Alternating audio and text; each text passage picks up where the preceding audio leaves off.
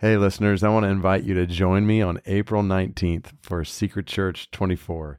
Together, we're going to walk verse by verse through the story of redemption in the book of Ruth and pray for the persecuted church in North Korea. Register at the best rate today by visiting radical.net/Ruth. Hey, listeners, I want to invite you to join me on April 19th for Secret Church 24. Together, we're going to walk verse by verse through the story of redemption in the book of Ruth and pray for the persecuted church in North Korea. You can register at the best rate today by visiting radical.net/Ruth.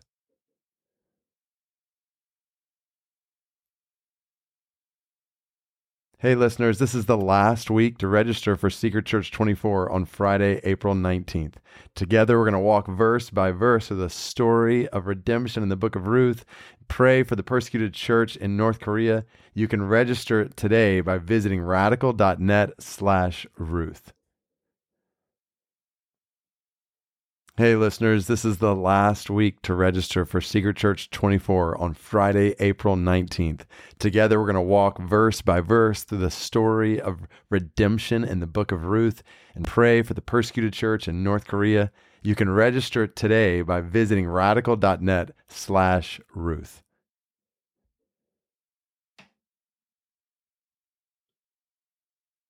Pray the Word with David Platt is a resource from radical.net. Revelation chapter 3, verse 19. Jesus says, "Those whom I love, I reprove and discipline. So be zealous and repent."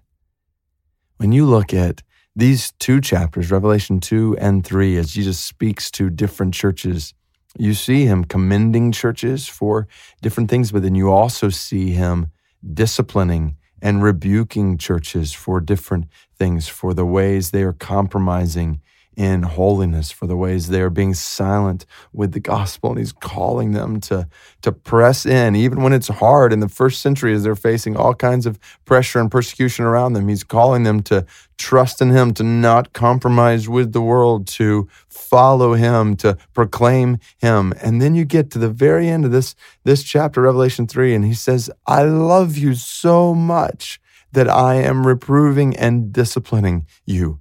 So be zealous and repent." This is where we know that discipline is a picture of love. And Hebrews talks about none of us likes discipline. My kids don't like discipline, but it's something I do as their dad because I love them. When I see them going in the wrong direction, when I see my child running out in the middle of the road and there's a car coming, then there's going to be discipline. Why? Because I love them, because I want them to see that's not good. So for us to see the love of God in our lives in this way, for us today even to think, Lord, where am I wandering from your word? Where am I running from your word? Where am I in disobedience to you? Where is my heart not pleasing to you? To ask him that, and to ask God in love to show us, open our eyes to areas of our lives where we need to be reproved, where we need to be disciplined, and to welcome that as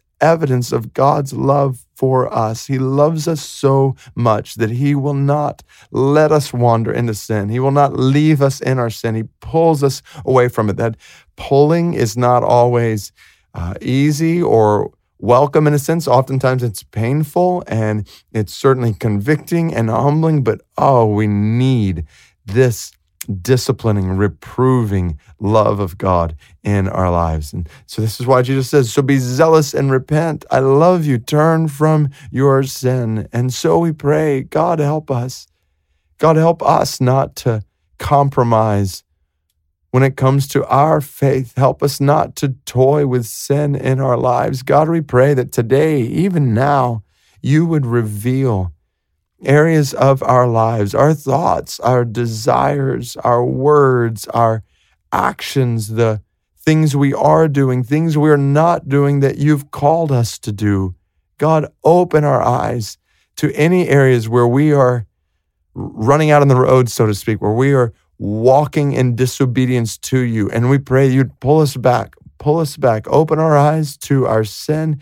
Grant us grace, we pray, in conviction over that sin and sorrow for that sin, and help us to turn from it. We pray you'd help us to be zealous and repent. Help us to walk in obedience to you, to think like you think, Lord Jesus, to desire what you desire, to love like you love. We pray for the fruit of your Spirit to be evident in our lives, love and joy and peace and patience and kindness and goodness and faithfulness and gentleness and self-control. We pray that you would use us to share the gospel. God, we want to live lives that bring honor and glory to your name, that experience your love on a daily basis as we're walking in obedience to your commands. So help us, we pray, to be zealous in repentance and to receive your reproof and discipline in our lives. God, keep us from pride. Give us humility that receives your loving discipline of us. We pray this in Jesus' name.